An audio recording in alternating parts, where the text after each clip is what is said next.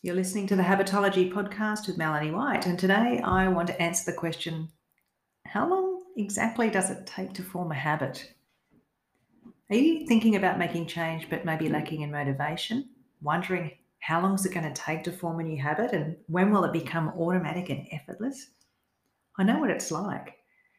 And I guess the thing is that when you have clarity on how long it takes to form a habit and what's involved, it can help you to manage your expectations, to decide if you're ready to start right now, if it's the best time for you to start forming a new habit. And it can help you to know how long you need to hang in there to be successful. So, to help you get a sense of this, I'm going to talk about the architecture of habits to find out, well, what type of habit do you want to change? Because that has an impact on the time it takes. And to look at some other factors that affect the time it takes to form a habit, like what kind of person are you? What's your situation? And what's your mindset? And then we'll finish up by saying, well, what does the research have to say? I'm sure you know what it's like. At some point in your life, you've wanted to lose weight or tone up or establish a better sleep routine, but it can be hard to get started if you're not clear on how long it's going to take to form a habit and to decide whether you have enough time or even energy to get started.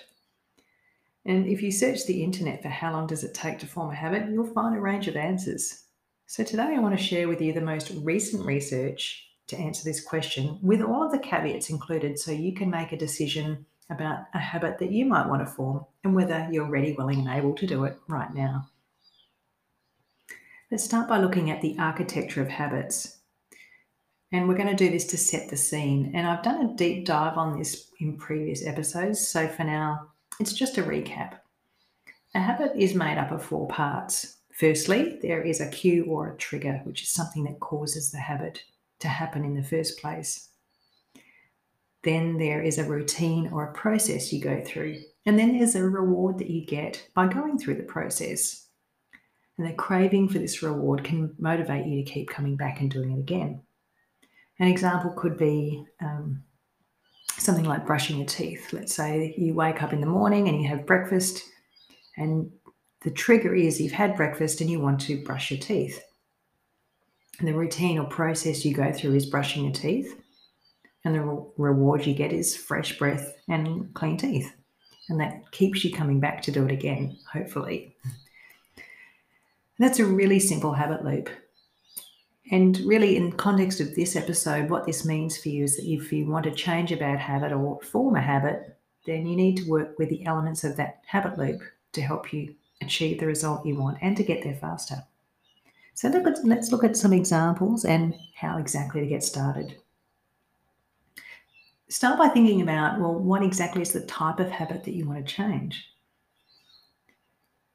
The type and complexity of the habit that you want to change has an impact on how quickly it's going to happen. And I want to give you two examples from my own life so that you can hear the difference. Let's start with a simple habit. Maybe you want to start flossing your teeth once per day. That's pretty simple, right? You can bet that it's going to happen a lot sooner and become automatic more quickly compared to something that's more complex and multifaceted, which I'll talk about later. So let's talk about teeth flossing. A few years ago, a friend of mine told me that he'd started flossing his teeth each night. And this is something that I wanted to do for teeth hygiene reasons, but never quite found the motivation and momentum to be consistent. After all, teeth hygiene is a nice idea, but it's this kind of vague, really long-term outcome with no pressing need to do it right now. And truth be told, the reason I found it hard to do is because it's pretty fiddly. It can sometimes be painful. And I'd also told myself that I hated flossing my teeth or couldn't be bothered. I found it a bit yucky. But as soon as my friend mentioned he was doing this, I thought, well, I'm going to have a go at that. I didn't tell him or I didn't tell anyone else. I just decided to do it one day. And I thought, I'm going to make this a competition with myself because I am kind of a competitive person. And I decided I'd do it every night for 12 weeks as an experiment to see whether I could turn flossing my teeth into an automatic and effortless habit in that time. And I really didn't know how long it would take. So let's break down the process. The trigger part of the habit was easy. I would floss before brushing my teeth each night. So that was the trigger. I'd go to brush my teeth, but first I would floss. And that process is called habit stacking, or as I like to call it, piggybacking. In other words, I'm not trying to do the new habit on its own. I'm attaching it to a habit that I already have, which makes it a bit easier. And all I needed to do was remember. So I just put a package of floss next to my toothbrush, and voila, I remembered to even think about doing it each night. And I actually got off to a good start. And in those first few weeks, I realised a few things. Firstly, I realised that at the beginning, I had been approaching the habit in the wrong way. What I mean is this. In the first few days, in the first week or two, when I was getting ready to floss, I noticed what I was thinking to myself. I was thinking things like, oh, this is so annoying, or I don't feel like flossing my teeth, or this is really yucky and gross. So obviously, as long as I keep thinking those things to myself, it's unhelpful and doesn't help me to form the habit. So I realised immediately that I needed to come up with some more neutral or positive thoughts around the behaviour of flossing. So I intentionally started to think things like, I did another night, yay, or this is really good for my teeth. So I just changed that initial thought process around the behaviour to something that was more neutral or positive instead of that negative talk, which was just going to make me want to avoid the habit. So that worked pretty well. And then I also realised that if I was going to be consistent with flossing my teeth for the long term, I'd have to be really clear on the process and know that I was doing it properly, not just a half-baked attempt. And I'd recently been to see a new dentist, and I was kind of amused to see that in my little package at the end of the visit, they gave me a new toothbrush and toothpaste as usual, but also some written instructions on how to brush and floss your teeth, which I thought was kind of hilarious because everyone knows how to do that, right? But they don't really. I didn't realise that there were things to brushing and flossing that I wasn't aware of. So to make the challenge more interesting for myself, I decided to geek it up and dive deep into the technique, trying to bring in some fresh energy and interest to the process. So I learned about flossing on different angles and how long you should do it for, and the repetition and all of those sorts of things.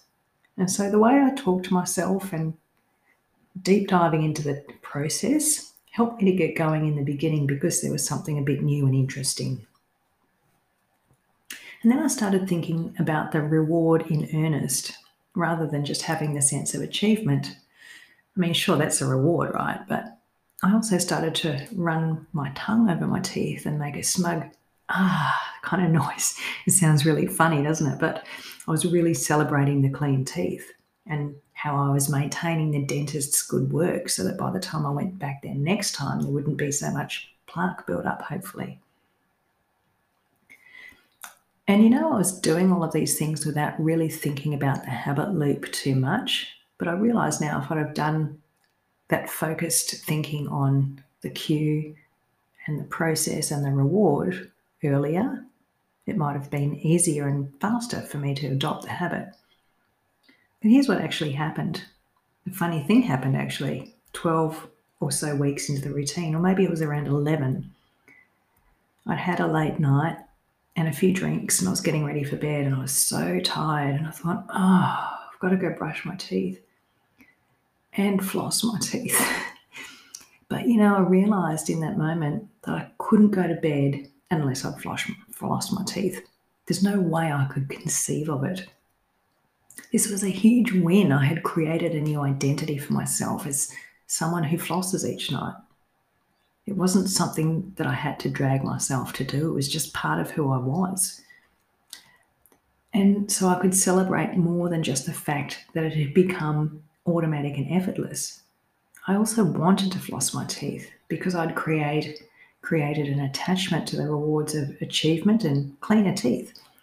And if you think about it, the old rewards I got from not doing it was getting out of a boring task. That was the reward for not flossing in the past. The trouble was, I got that reward, but I also didn't get any benefits. In fact, my teeth health would have declined, and my gum health would have declined.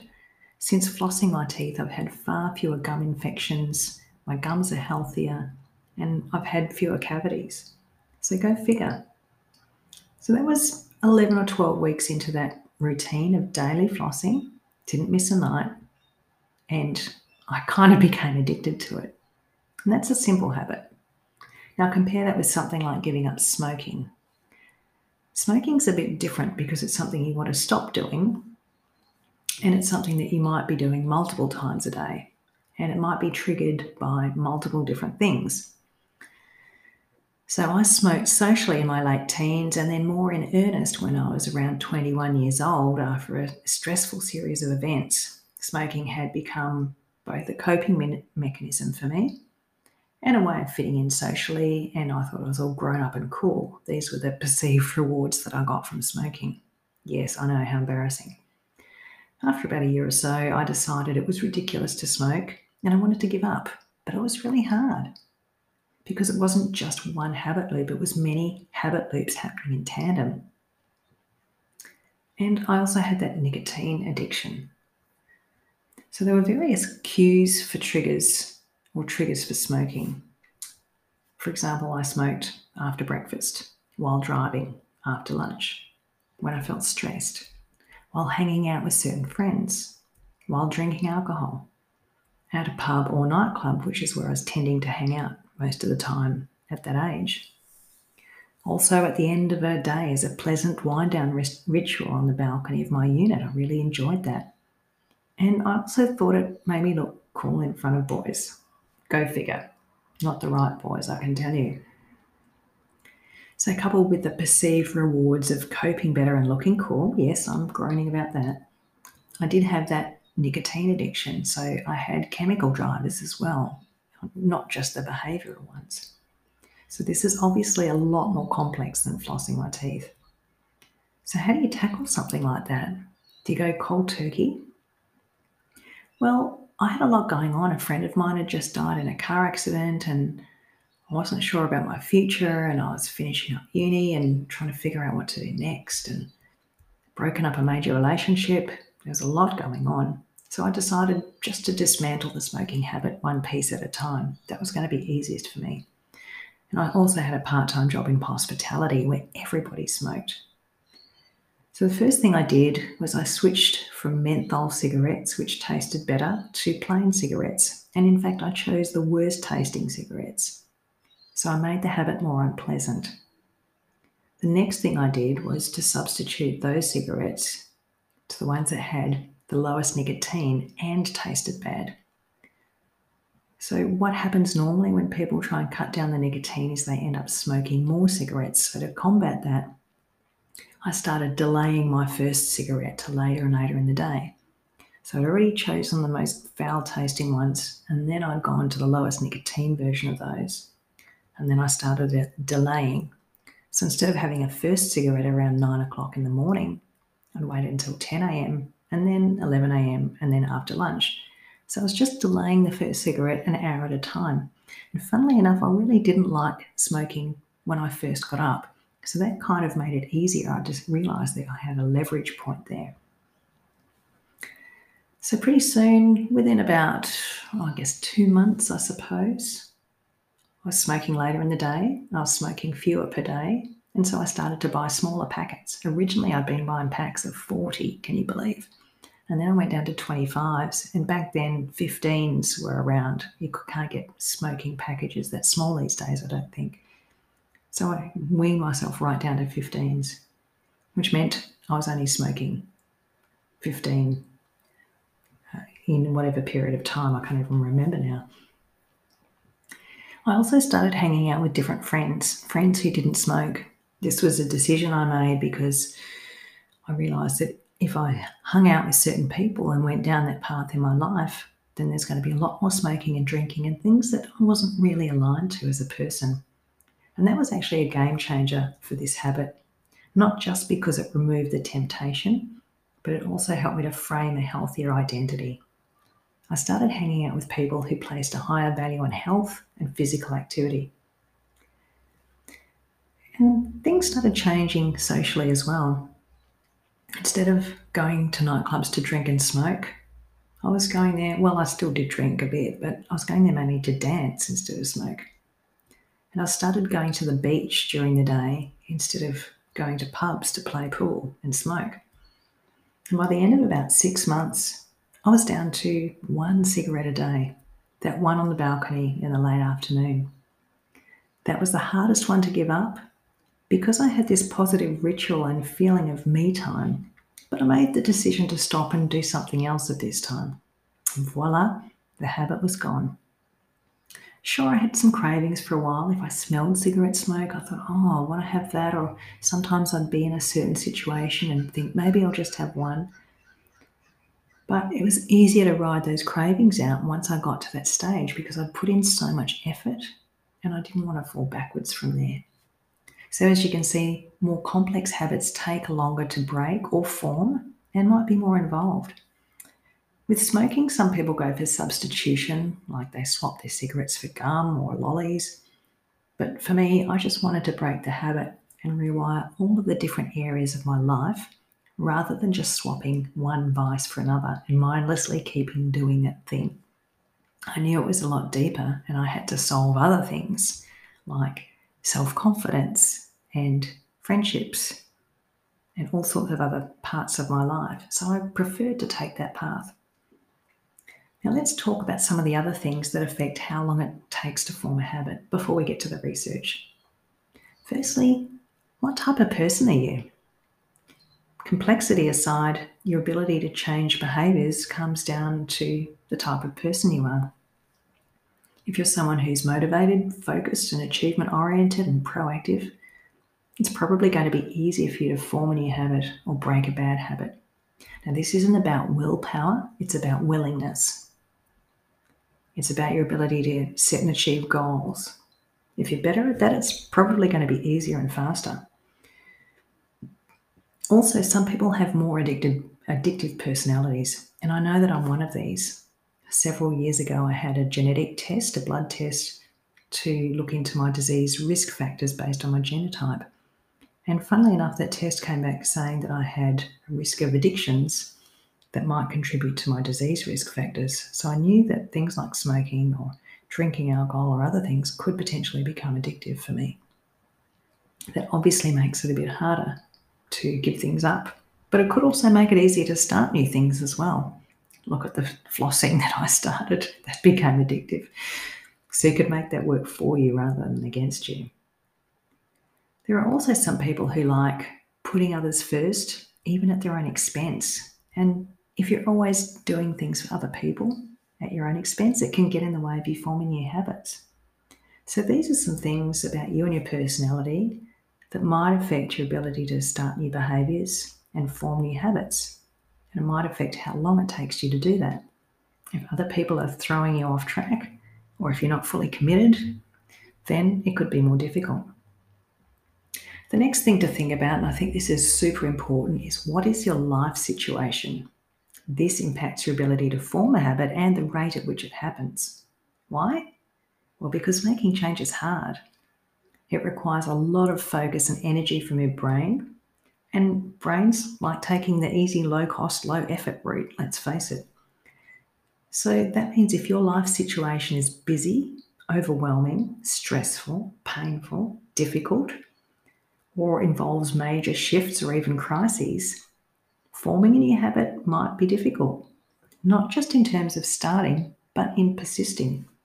And that's because if you're stressed and have a lot going on, it's easy for your brain to do what it knows how to do already, or it's easy for your brain not to create the time and energy and focus on creating a new behaviour because it's got other things to worry about and it's going to preferentially put its resources there. So the best time to form a new habit is when there's not much stress in your life, when things are on an even keel, and when there aren't many perceived pressures. Now, of course, this isn't always possible, but at least you can clear the decks temporarily to make some time and energy to focus on doing something new or doing something different. And we'll talk about the amount of time soon. So in other words, the less stress you have, I believe the faster and easier change will be. And this is where working with a coach can be helpful because they help you to make the time and create the focus and clear the decks so that you have enough brain power for forming a habit. And obviously not too many habits at once. Next, what is your mindset? It's kind of a critical piece of the puzzle. You might have heard me say earlier in this episode, when I talked about teeth flossing and giving up smoking, that I had decided to do it. And after 13 years of coaching, I can say that the majority of my clients use similar words. They say that they have decided, or they're finally in the right headspace, or they're really ready. There's determination in those words. And to be successful and persist for long enough so that you can form and automate a habit, you need to have a good enough reason that's meaningful for you, because this is your motivator to keep going. So it's making that decision and having a strong motivator. That mindset, at least in the beginning, is important for you to even get started. Your motivation might wane, but that's where your identity and your standards of behavior you set for yourself step in, because willpower is finite and you can't rely on that.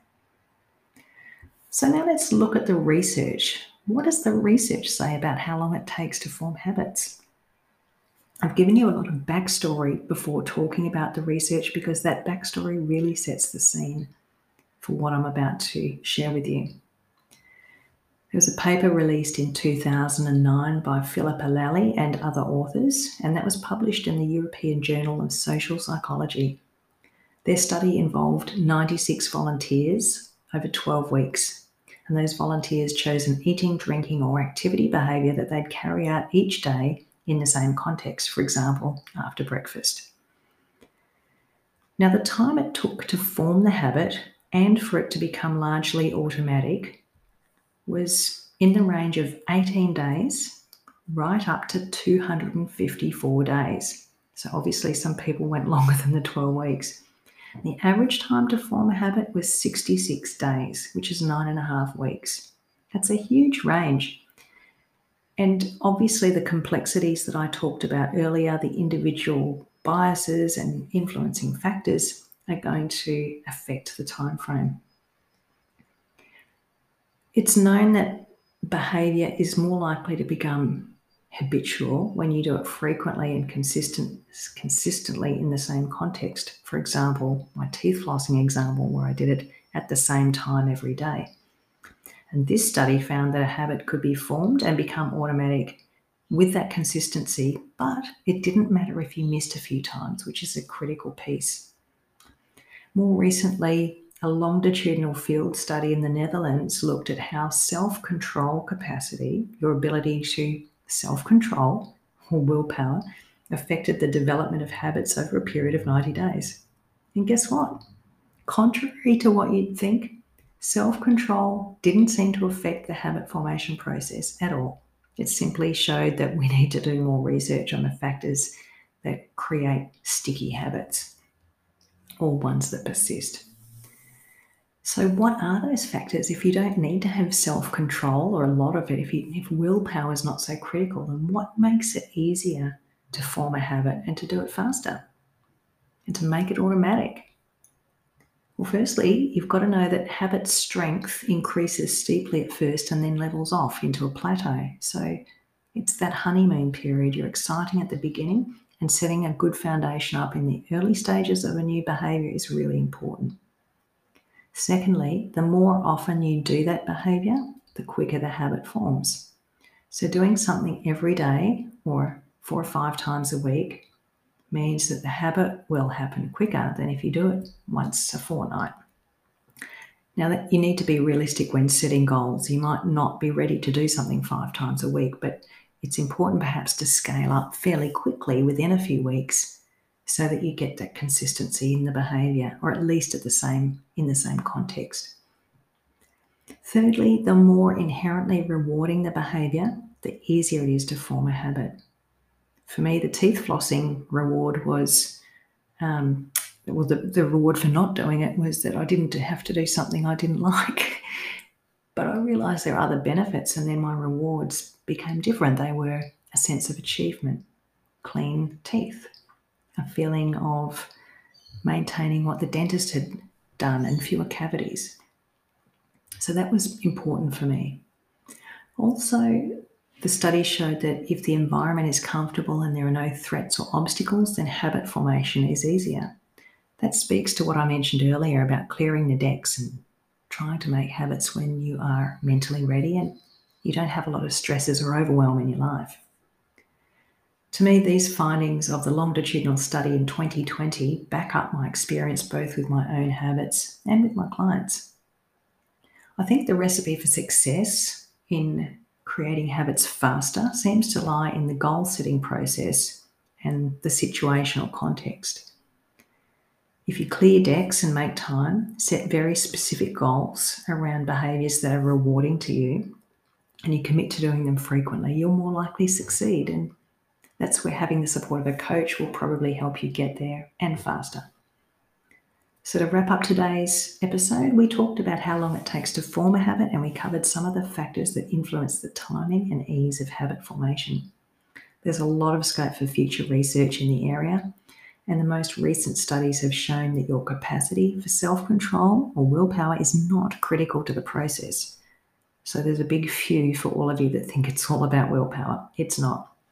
Rather, that intrinsic reward, how often you do it, how committed you are, your environment and lack of obstacles, and in my experience, your situation, mindset, and personality might all play a role in the timing. I hope you found that interesting. Remember, it's a minimum of 18 days or as many as 265, average of 66. That's a good guideline for getting started. If you want help with habit formation of any kind, reach out and hit me up on my contact page. And otherwise, if you like this episode, please subscribe to the channel you're listening on. Thanks for being here, and I'll see you next time. Bye for now.